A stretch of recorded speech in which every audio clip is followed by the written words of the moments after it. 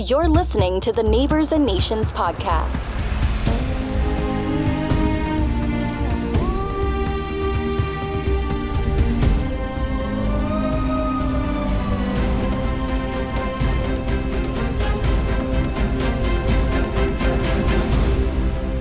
Welcome back to another edition of Neighbors and Nations. I'm excited to host this podcast. And today I'm especially excited to have somewhat of a new acquaintance for me. I've only met Scott Rideout once, and I sure enjoyed him speaking at the Global Partners Weekend when we were in Hilton Head, several months ago. And Scott, welcome to Neighbors and Nations. My privilege, Todd. Thanks so much. I'm really glad you accepted the interview. I know you didn't know me from Adam when we first met, and you were so hospitable and kind and willing to come on the podcast. So thank you for that. I'm glad to do it. I know anytime I find leaders who want to focus on missions, on evangelism, I definitely want to have a conversation with them. Well, let's start that conversation today. Why don't you give us a brief bio? Like, who is Scott Rideout? Well, I grew up in Virginia and went to Virginia Tech. I was the son of a United Methodist pastor who himself was a non-believer growing up. And he decided one day he wanted to seek God, walked into a church down the road. It happened to be a Methodist church. They were actually preaching the gospel. He came to Christ, and then he decided to go into ministry. So that's what he did. So we traveled quite a bit across Virginia. I lived in a number of places.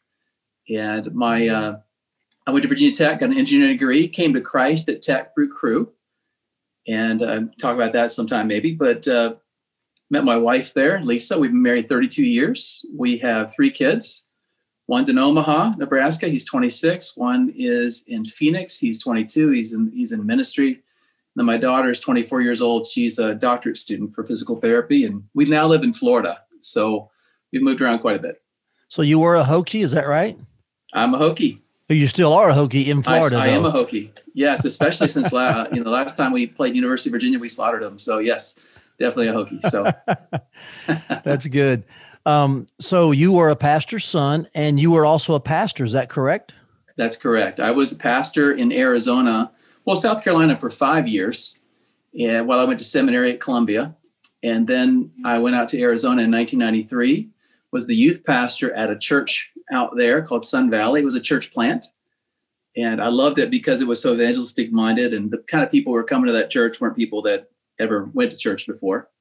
And about 5 years in, the founding pastor left, and he looked at me and said, "You're the guy to take over." And I very promptly grew up from 400 people down to 200 in my first year of leadership.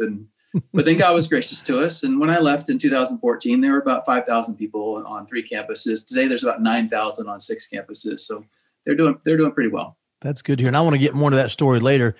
But let's go back a little bit. You are a pastor's son. You are a pastor. Tell me a little bit about maybe 2 points of your story, your conversion, then perhaps we'll use the word calling.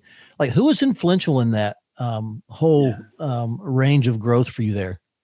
So I went to Tech. I wasn't a believer. I had actually given up on church. I was what I call church damaged. I believed in God, but I didn't believe in church. And I decided just to be done with the whole church thing. There was a guy in my dorm named John Hayward who had a random phone call strategy. He would go to the campus phone book. He'd pick a name and call them. And he called me and said, "I've got this 4-point outline of the New Testament. Would you like to talk about it?" I said, "No." And he said, "Why not?" And I said, "Well, I'm a pastor's kid. I probably know it anyway." And he said, "Well, can I come ask you some questions? Because I'm new to this thing." And I'm like, "Sure, come on over." And he shared with me something called the 4 spiritual laws. And law 1, God loves you. Law 2, man is simple and separated from God. And he's like, "Do you know what sin is?" And I said, "Well, I'm in a fraternity. What do you think?" And he said, "Yeah, you're a sinner." And then Christ died on the cross is law 3. And then we must individually see Jesus Christ as Savior and Lord was law number 4. Well, I had never heard number 4. Never heard about a personal decision for Christ that you actually had to do that. I thought being a pastor's kid, going to church, confirmation, that made me a believer. And so over the next couple of months, you just wrestled with what it meant to be a believer and give my life to Christ. And then John mentored me. And after he left, graduated, I had another guy mentor me who works with athletes in action. And so we had lots of famous athletes that were at Virginia Tech at the time, and I would work with them and he would work with them.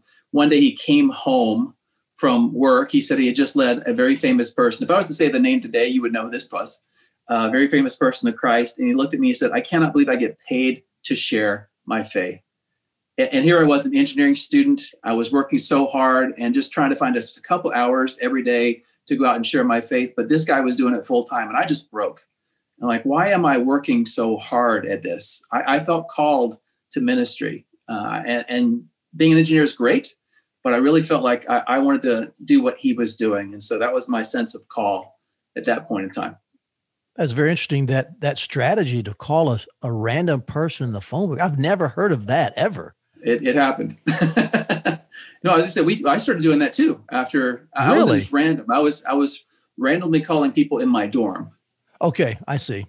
Yeah. But he was calling folks in the phone book, I think you said. Yeah, right? in the campus phone book. At least it was students. Yes, yeah. They probably don't even know what a phone book is, but he said it was a paper book that had all the names in it. It's kind of like your phone, except on paper. It's amazing what God uses to draw people to himself. That's an incredible story. I know. It was great for me. I went back to my dad and said, Dad, why didn't you tell me? Why didn't you tell me about this? Because he said, well, and he told me a story. He's 17 years old, walked into the church, received Christ. And he said, I figured it out. I figured you would too. And I said, yeah. But you had the truth. Your father didn't have it. You had the truth. You didn't give it to me. And you almost lost your son. So my father, before he retired, he would do altar calls every single weekend from that point on, recognizing that people need to make a decision for Christ. So your conversion really impacted your father's ministry. And mine as well, because I realized there's probably lots of people like me who've been in church a long time, but they don't know Jesus. And so my evangelistic fervor, coming to Christ as a 19-year-old rather than a 9-year-old, my fervor was really high, and recognizing that people in church missed it all the time.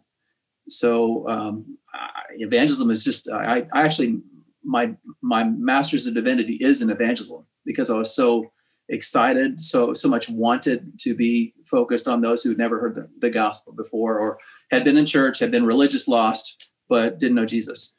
So help us with something here. This will be a little bit of a tangent, but hearing that and your heartbeat for that, I think a lot of church members probably struggle with that fourth point or that final question, like, would you like to receive Christ? How would you advise someone ask that question or get to that point so they don't do maybe what your father, I don't mean this in a weird way, but do what their father did to you? How would you suggest a church member ask that question?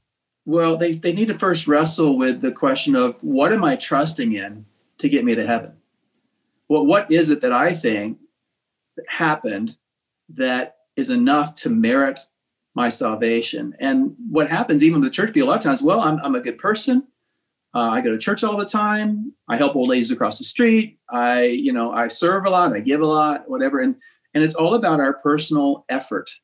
It's something that we achieve. But the Bible says that salvation is something we receive through believing in Christ and what Christ has done on the cross. And so I would just wrestle with, what am I trusting in? And here's what it looks like. You do something, you sin, you mess up in some way. And if you try to make up for it, then you're in a kind of a performance-based relationship with God. But if you recognize that, listen, there's nothing I could do, that's sin, that's wrong, I should have never done that, and you go and you confess, you agree with God it was wrong, you ask for his forgiveness, you acknowledge Christ's death on the cross, paid for that, all your sin, past, present, and future, then that's believing in Christ.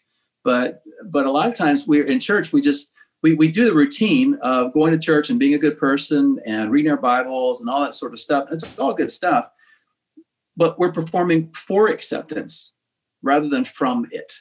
Mm-hmm. And so that's really what I would tell you is people in the church all the time are saying, I'm doing all this because I want God to love me. I want to make sure I get to heaven. It's you don't have to do that.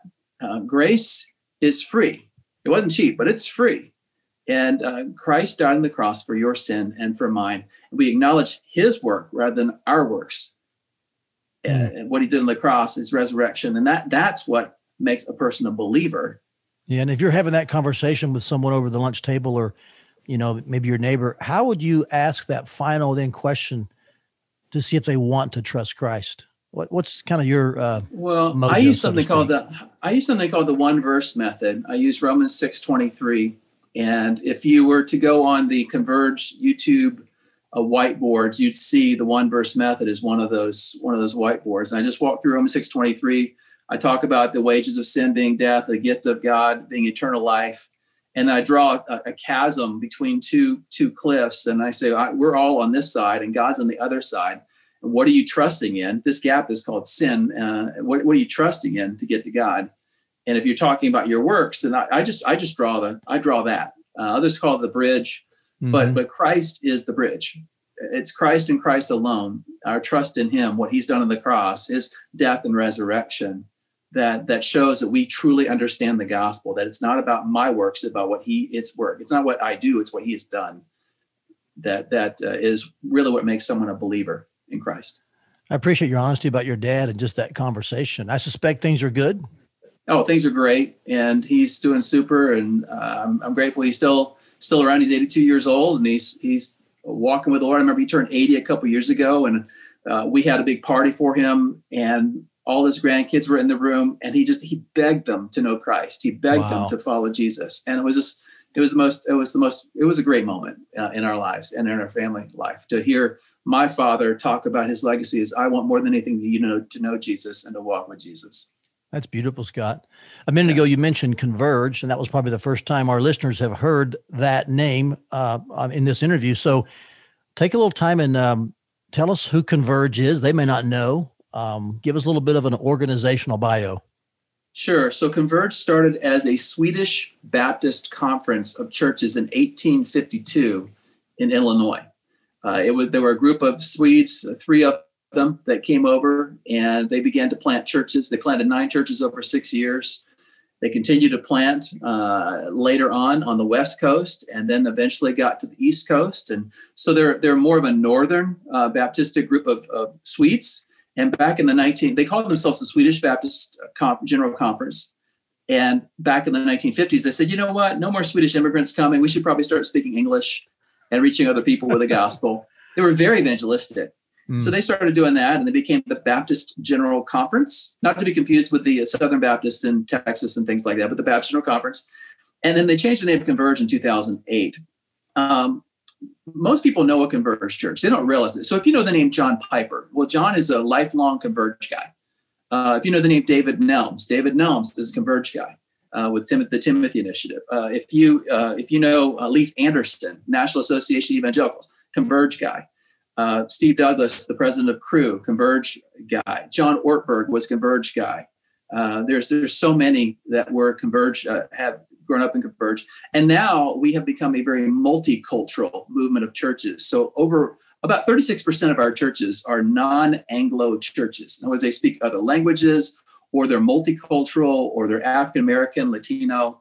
There's something other than Anglo and English speaking in their makeup. And so we're truly multicultural. Going from a Swedish background, but a multicultural future is a very hard thing for a group of churches to become.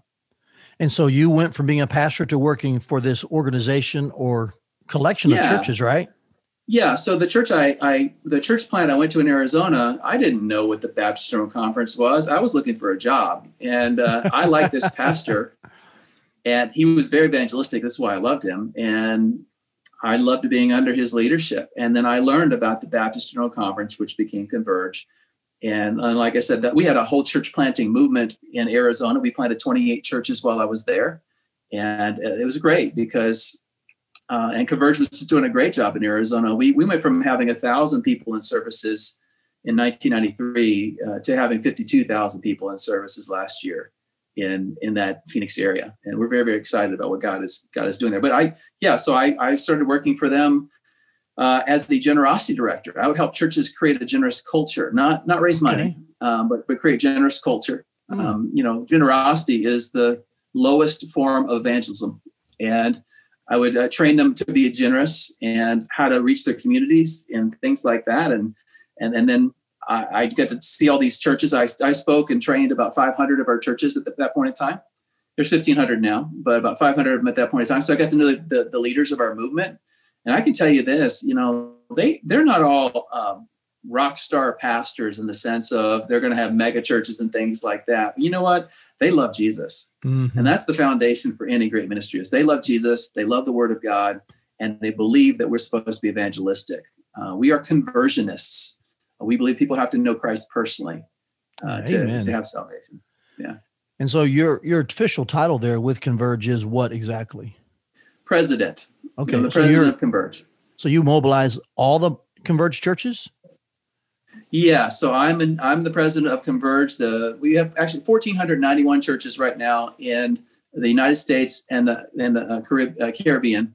And then we have missionaries in 34 countries. We have 175 missionaries in 34 countries around the world. We have 63 others that are raising support right now. And so I oversee all of that. Okay. It's my privilege to have a great team that works with me. And so my job is to coordinate the vision, the mission, the clarity of the message. And then those guys do all the work. And I get a lot of the credit. I'll just put it that way. I'm grateful for my team. That's really good. So would you say that a lot of your role there now focuses on getting is in regards to missions, or is it more like just kind of helping the churches, or is it both or walk me through a little bit of that? Percentages even. So if we were to talk about Converge, we would use 3 words: start, strengthen, send. Okay. We start church plants, both locally and globally. We strengthen existing churches to become more evangelistic, more community focused, more multiplication minded. And we send missionaries, global workers to the least reached peoples of the world. So that's what we do. We start, we strengthen, we send. And my main job is to keep the main thing the main thing. I think churches and Christians easily can forget that God has called us to make disciples. He's called us to preach the gospel to all creation. He's called us to make disciples who make disciples who make disciples, to have a multiplication mindset. And so my job most of the time is to instill courage and clarity into the leaders of our movement. Well, that's very, very helpful. And I love the way you're making sure, even in the 3-pronged strategy you're describing, that as one ladder leans against the wall of the Great Commission. Absolutely. And so I appreciate you not necessarily dividing your job up. That's really helpful.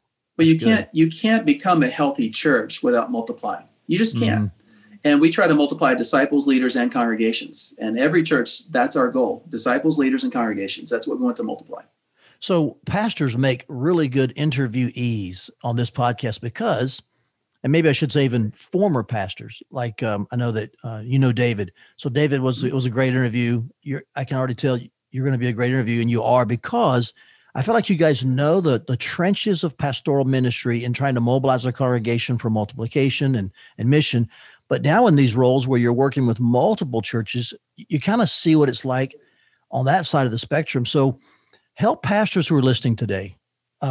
When you were a pastor, how did you kind of keep them thinking both and not just, tunneling into just their community only or tunneling into some faraway country? Because how did you keep an Acts 1:8 mindset in your church? Sure. Well, we have a 4-pronged approach to this. I'm trying to create a culture, an evangelistic culture that it reaches people here, near, and far. They're both local and global. And in everything, when you're trying to create a culture, you look at 4 things. You look at the model of the leadership, the motivation of your messaging, the training that you have, the opportunities for training, and the celebrations that you have. And we decided, first of all, in the model of our leadership, we decided that if we're going to be a church that reaches the nations, we've got need to be leadership that actually goes to the nations, spends time in missions. Even as a youth pastor, I was real funny. When I started at Sun Valley, I remember I was disappointed that there really wasn't much missions focus. The church planting was phenomenal, but things outside of people who look like us, who vote like us, who sing like us, who speak like us, that was outside of our realm. And I remember going to my mentor and saying, well, I'm taking this job and I'm kind of disappointed because they don't have a missions focus. And he said, well, have you not learned anything? He was the president of Columbia. And he said, have you not learned anything from me? And I said, what? He said, don't you realize that youth are always the ones that raise up the next generation of missionaries? And he said, you're going to be the youth pastor, so just do it.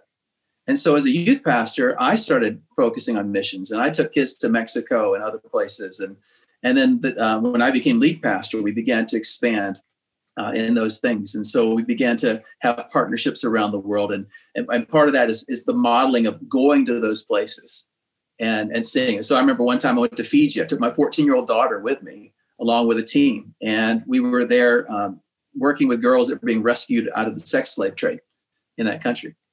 And it was a great thing, because I'm modeling to my daughter, I'm modeling to my church, I'm sending videos back from where we're at, talking to the church while I'm gone. So we're modeling, and the motivation, scripture is the motivation. I mean, there's stories are great, but scripture is lasting. And the thing about scripture is over and over and over, scripture talks about that kind of thing. You're supposed to, you reach here, near, and far. And then the trainings, we would have all sorts of trainings, leadership development. We'd send students that were junior high school on mission trips. And I would tell them, when I would take them, I would look at them and say, they just led somebody to Christ. And I'd look at them and say, you realize the same Holy Spirit who lives in you in Mexico lives in you in Arizona. Amen. That's right. Yeah. That, if you can do this here, you can do that. You can do that at home too. And trying to get that balance of evangelism and missions in their hearts and minds. And then the celebrating, what gets celebrated gets repeated. So if a pastor wants a church to focus on missions, then he's got to talk about it. He's got to celebrate it. He's got to put money is celebration, time is celebration, messaging is celebration, all those things. And so you got to, what gets celebrated gets repeated. And so model, motivate, train, celebrate is what I try to do. And I do that at Converge as well, which is, I mean, it's not a new trick. It's just something that I recognize. Those four things create culture. That's how culture is created: model, motivate, train, and celebrate. So if you want something to become part of your culture, whether it's prayer or evangelism or missions or worship or whatever it may be, model, motivate, train, celebrate. Yeah, that's a good handle for our listeners. So what do you think occurred in your heart to move you from pastoring one church to leading the whole, we'll call it a denomination? What happened? Yeah. Well, I mean, I think God works in people's hearts, and over time challenges them to do other things. I think about Paul in Acts 16, where he was planting churches in Turkey, but then he felt the call to Macedonia. And I was planting churches in Arizona, but we were figuring some things out. God was figuring some things out in my heart. And here's what I would tell you: I think some people are called to a church, and some are called to the church. And the things that I was learning, the things that I was beginning to understand were reproducible. They were trainable. They were transferable. And I was like, I could probably make a bigger impact. I could probably do more for the kingdom of God. Even though I'd been there 22 years and all my kids grew up there. And it was, just devastating in my heart to move away from Arizona to Florida. I moved from the oven to the dishwasher, if you know what I'm talking about. So at least I didn't move to the freezer up in Minnesota, right? So, it was just something that God put on my heart. I think He designed me to help the church and not just a church. Well, let's talk about the church for a moment, because I love the way, and I don't really know you that well, Scott, but just in hearing you at Global Partners Weekend, even listening today, I do feel like God's really gifted you with somewhat of an analysis kind of mindset to see things, break them apart. Maybe it's your engineering background and the way God kind of wired you. And I've been just helped in hearing you talk then and even in this interview in kind of analysis ways. So in regards to the church, what do you think is the biggest obstacle? And maybe it's hard to nail one, but if you can try, what's the biggest obstacle that you face in your work as it relates to getting the gospel to the ends of the earth? So that send aspect of your role, what's the biggest obstacle to getting to that point, to these least reached areas? It's always the focus of the leader. It's always, what is the leader focused on? And what you focus on is what you'll move toward. And so if you're focused on local ministry and that's your big thing, and if your heart, Jesus said where your treasure is, your heart will be also. So if you're putting all your time, talent, and treasure into local things, then guess where your heart's going to go? It's going to go to local things. But if you start to move your heart to things that are, people who don't look like us, people who don't speak like us, people who don't have access to the gospel, people who are far away from the church, but not far away from the heart of God, then your heart will move that direction. So there's a courage issue among pastors, and there's a clarity issue among pastors. And what we focus on is what we move toward. And so the biggest issue is leadership. It's leadership. Leaders lead. And if you're not pointing the direction and the way of those who are have least access and least possibility of knowing the gospel, then boy, that's difficult. I would also tell you that the second thing, if there was a second level, it's the lack of evangelistic fervor in the church. Mm. It's the comfort level Christianity, where I'm going to do the things that make me comfortable. That it's the Scottiocentric. I'm Scott. Scottiocentric mindset that most believers have. Of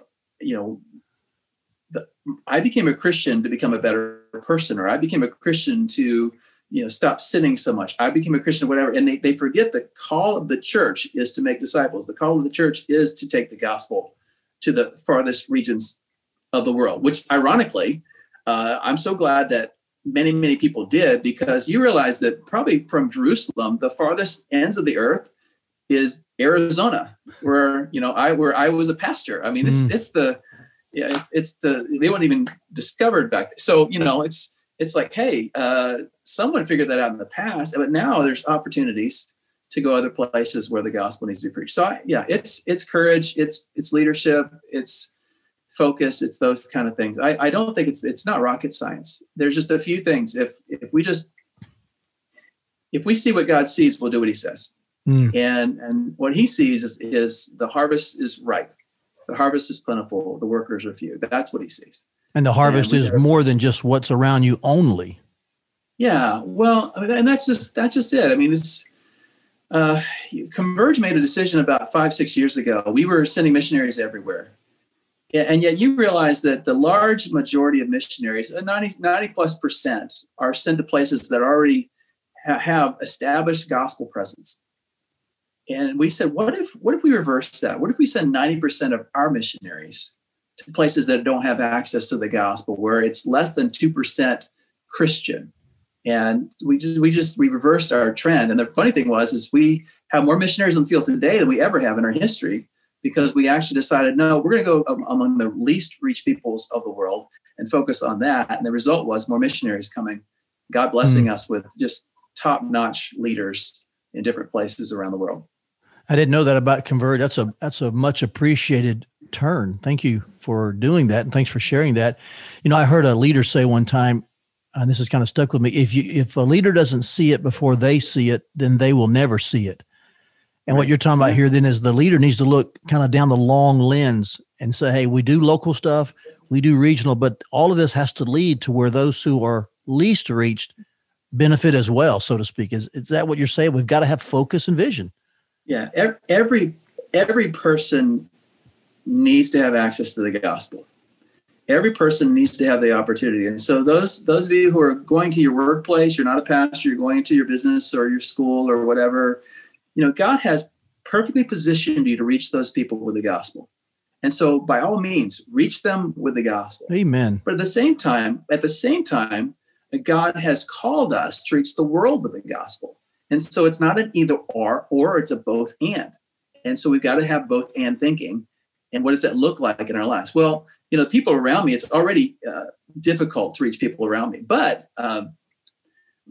we've got to have a both and mentality. And so let's go ahead and figure out, what does this look like in my personal life to be involved in something bigger than my city, bigger than my region, and somewhere around the world. Someone who would never have access to the gospel if I wasn't going to help them. Yeah, so you've hit upon an interesting choice of words here, and that is access. You mentioned it a minute ago. And then, of course, there's need. So I've asked most of our interviewees this question. I'm really intrigued by it. I think most church parishioners, most congregationists still get them confused. Help us give even more clarity to these two words, access and need, because I think the comment I sometimes hear is, well, everybody needs the gospel. And maybe there's a confusion about, but not everyone has access to it. So bring some insight to that for us who are listening. So let me give you an example. One of the things we've done in Converge over the last few years, we just had this year a number of deaf missionaries pass our assessment and be placed. Because I know there's at least 35, according to the Joshua Project, 35 people groups that have very high deaf populations that don't even have a written language. So they're deaf and they don't have a written language. They don't have access. And I'm talking about unengaged, unreached people groups with deaf. And so you've got the unengaged people groups, which means that no one's focused on them. Unreached means they don't have a gospel presence among them. People group means that they're a culture, they have a language, they have a culture, they have a way of living. And when you're a UUPG, unengaged, unreached people group, then no one's even thinking about you except God. God's thinking about you. God's like, what is happening to my church? Because I designed them to reach the world, and these people don't even have access. Now, does the businessman at your workplace need the gospel? Absolutely. Like I said, preach the gospel, live the gospel, lead them to Christ in the gospel. But what about those who never heard? Listen, here's the thing. Most churches are preaching about the second coming of Christ. These people have never even heard about the first coming of Christ. That's a lack of access. Okay. That's the lack of access. They don't even know Jesus existed. They don't know they could have forgiveness for sins. There's not even an option there. And yes, everyone needs the gospel, but you can't. It's like in Romans 10, Paul says, well, how can they hear it if no one sent to them? How can they believe if they don't know it? I mean, there's something different. There's a greater passion and need. The idea that generations of people in these people groups have died without access to the gospel. It wasn't that they rejected the gospel. It wasn't that they heard it and didn't understand it. It wasn't that they rejected it all. It was they didn't even know. They didn't know. That's just, I don't know. That just seems wrong. And it seems like it breaks the heart of God that he said, go and reach every nation, ethne, cultural group, people group. And we're just thinking, well, but everyone needs it. So I'll do what's convenient for me. The Christian life, Jesus sacrificed. He gave his first and his best. And we're following Jesus. So we should give our first and our best to do the things that he wanted to do, which is reach the gospel, reach the world with the gospel. I get kind of passionate about that. Amen. So it's one of those things where, access is a bigger issue than need, because when people don't even have an opportunity to respond, there's no access. I'm talking about digital access, relational access, language access. They got nothing. Mm-hmm. Yeah, that should be the game changer for pastors. Yeah. It should be to focus, like you said, on the long-term end result. And how can they get everything pointed in that direction? And I've discovered just in our ministry here, if that's your end game, all along the way, you'll have evangelism and mission occurring to the needs that exist. But if you don't make that the long-term goal, you'll never get there even locally. Yeah, I've got a group of an unengaged, unreached people group called the Bungku. They are in Indonesia. And for the last several years, I have invested financially because one day Converge will send missionaries among the Bungku. Mm. And so I've been stockpiling money at Converge to help make sure the Bungku can have the gospel. They are Muslim. There are no believers among them. And there are 39,000 of them in a certain region of Sulawesi. And I would love for them to know the gospel. And Amen. So I've just personally adopted an unengaged, unreached people group. And so I want that to happen. And so are we ready to get them? No, we're not ready to get them, but are they ready? I mean, praying that God will make them ready. And maybe these years of prayer and financial giving and things like that, when the time comes, we can actually reach them. God's already softened the soil. Amen. So, I love your Advent example too. That's really helped me just maybe express it better. These folks haven't, they're not worried about the second coming, haven't heard the first one. That's really a practical way for our church members to talk about access and need. So thank you. Hey, you mentioned language groups and people groups. Let's talk maybe scholastic facts for a minute. Help our listeners. How many language groups are there? How many have yet to hear the gospel? And maybe help us understand what criteria is used in determining maybe what a language group or a people group is. Well, I don't know the actual number of language groups. I can tell you right now that we've looked at the groups that have less than 2% believers in them.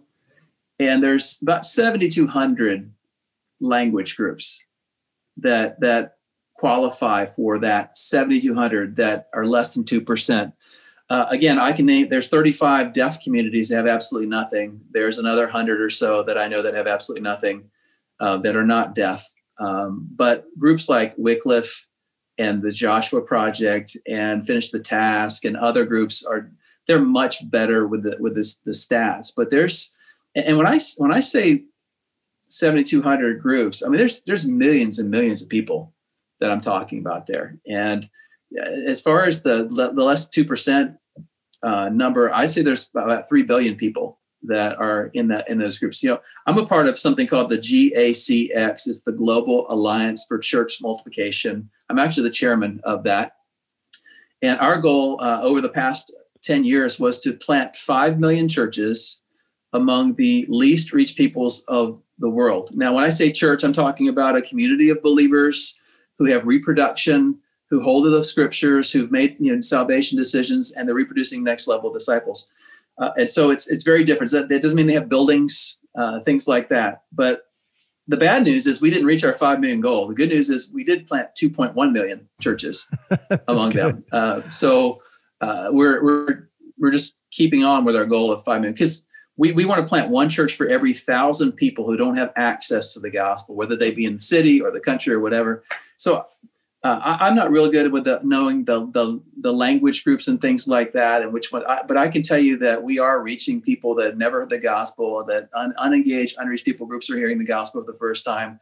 There are others that, again, no one's focused on them yet, and we've got to figure out how to get there. But a lot of it's going to be more relational than it is. These are groups that you don't even have access to, in a sense. You can't send an American there. That's true. You're right. But, you need to cross a near culture kind of person, don't you? But a lot of them are in China and India and, in the stands and in Indonesia and Southeast Asia. But I can't go. But if we raise up disciples in Indonesia, they can go. Amen. Yeah. So, it's really not about, the day of the American missionary is not over, but it is changing, the sense that our job now is to actually train nationals with the gospel who will then reach their nations. That's a good word there. Not over, but changing. Yeah, that's and I think you would say that the Great Commission then is finishable. Well, I don't think Jesus would have asked us to do it if he didn't think it could be done. So, I mean, the Holy Spirit's going to give us, the Holy Spirit, he commanded us to do it. So I'm assuming that he's God. He knows what he's talking about. I'm looking forward to it. Amen. Now, am I one of those people that says, well, as soon as we give access to someone who in this people group, I don't know when the day is. I'm not going to, Jesus didn't tell the disciples, don't even think about stuff like that. Just preach the gospel. Just go out there and live in the power of the Holy Spirit. So, but reach the nations. That's good. On a personal note, then, as you think about, leading these almost 1,500 churches towards that end, what do you envision for your future there, or maybe even for the future of Converge? Where do you sense God working and moving? Kind of what's next on your horizon there? Here's the great thing about the local church. It's so powerful. I mean, the Holy Spirit leads these leaders, and a lot of the mission areas we're in, it's because one of our churches was there first. Mm. The church, Bill Hybels used to say the church is the hope of the world. Now, Jesus is the hope of the world, but the church is his instrument. And I get so excited about these churches that are actually paving the way for us. This is the great thing about being a part of a movement, is that there are people who are smarter than you. There are people who are ahead of you. There are people who figure things out and then they share it with you. And this is the beauty about a group like Converge, is that I was the one that got us in Indonesia. My church was in Indonesia, and then Converge came in Indonesia. And so it's, and different, we were in Poland, and we got conversion to Poland. So, but Converge to other countries, they were way ahead of us. And so I think what I'm excited about with the church is that what we're going to do together is just continue to focus on the end goal, which is reaching the nations with the gospel. The challenge these days is keeping the American church focused, keeping the main thing. We get so caught up in so many things that are secondary, and we get caught up in things that we what I've noticed this year is, if I can just take a tangent at this point in time, everything has become so political that we've missed the spiritual biblical foundations of things behind them. And so we're supposed to reach people, not just people who look like us, who act like us, who speak like us, even the story of the Good Samaritan, they were not of the same culture. That was the point. I mean, there was someone who didn't live like him, who didn't look like him, who didn't believe like him, and yet he was the Good Samaritan to him. It's a picture of what God has said. Listen, and here's the other piece: is that the world has come to us. And so, if I can go off on a tangent real quick, in Sioux Falls, South Dakota, I mean, that's about as American as you get. I mean, Okay. that's Sioux Falls, farmers, tractors, John Deere, Harleys. Yeah. I mean, I was just there recently. You know how many languages they speak in the Sioux Falls school system? No. It's over 120. Over 120 languages in South Dakota school system. Yeah, not even a border state. You're right. No, You're right in the middle. The nations have come to them. The Somali population, the Eritrean population that's there. I have a friend who's a pastor of an Eritrean church. You're like, what's that? Go look it up. It's in northeast Africa, near Djibouti, if you know where that's at. I mean, who would have thought? Who would have thought? And so the world has come to us. Listen, if we reach these people with the gospel, I was in Minneapolis a couple weeks ago, and my Uber driver was from Mauritania, and I said, wow, I think you're the first Mauritanian I've ever met. He said, well, there's only 3 of us in Minnesota, and he named me 2 other guys. And Wow. but what if he came to Christ? What if he came to Christ, and Mauritania is about as Muslim as you can get? What if he came to Christ and then went back to his country and began reaching people with the gospel? I mean, God has given us the opportunity of a lifetime. And I live in Orlando. It's very, very multicultural here.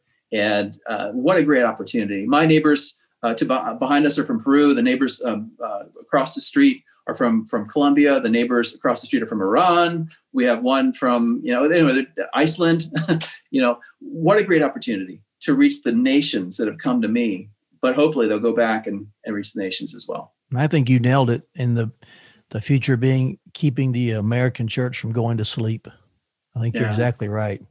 Amen. Yeah, we've been designed for ministry. We've been designed to help people meet, know, and follow Jesus. And what a privilege. What a privilege we have. We have all the access in the world to the gospel. We have all the support we could possibly need.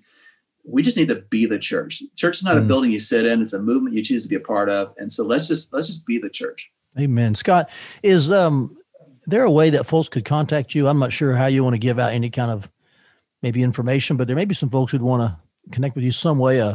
What's the best way to reach out to you if they wanted to? Well, it's first is just my email. It's scott.rideout, and there's no E in rideout. It looks like rideout. scottrideout@converge.org. And the other is we're on Facebook. My wife Lisa and I share a Facebook page, Scott-Lisa Rideout. Again, it looks like Rideout, but that's probably the best way to reach us. If converge.org is our website. You can find out a whole lot more about what countries we're in and what we're trying to do. And recently, we just started a brand new goal of planting 312 new churches here in the States, and then thousands we want to plant around the world as well. But our 5-year goal is 312 new congregations here in the States, and we're excited what God is going to do. That's even good. during the pandemic, we had 20 new congregations started in 2020. Yeah, amen. Well, I personally believe tough situations are actually where we get the most done. I think we dig in, we find out who's really on the team, and I've really welcomed just the clarion call that's come out of this crisis of 2020. Yes. And just thinking, man, who better equipped to handle crises than God's people? That's when the church has grown the most as you look back through, centuries of history. Absolutely. And sometimes it feels like we're complaining about what could be one of our best opportunities.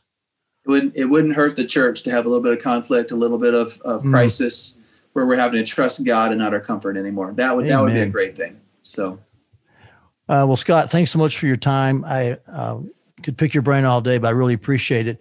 One last question. Do you only speak in Converge churches, or if some of our listeners wanted to invite you in and it's not a Converge church, is there weeks in your schedule where that's allowed?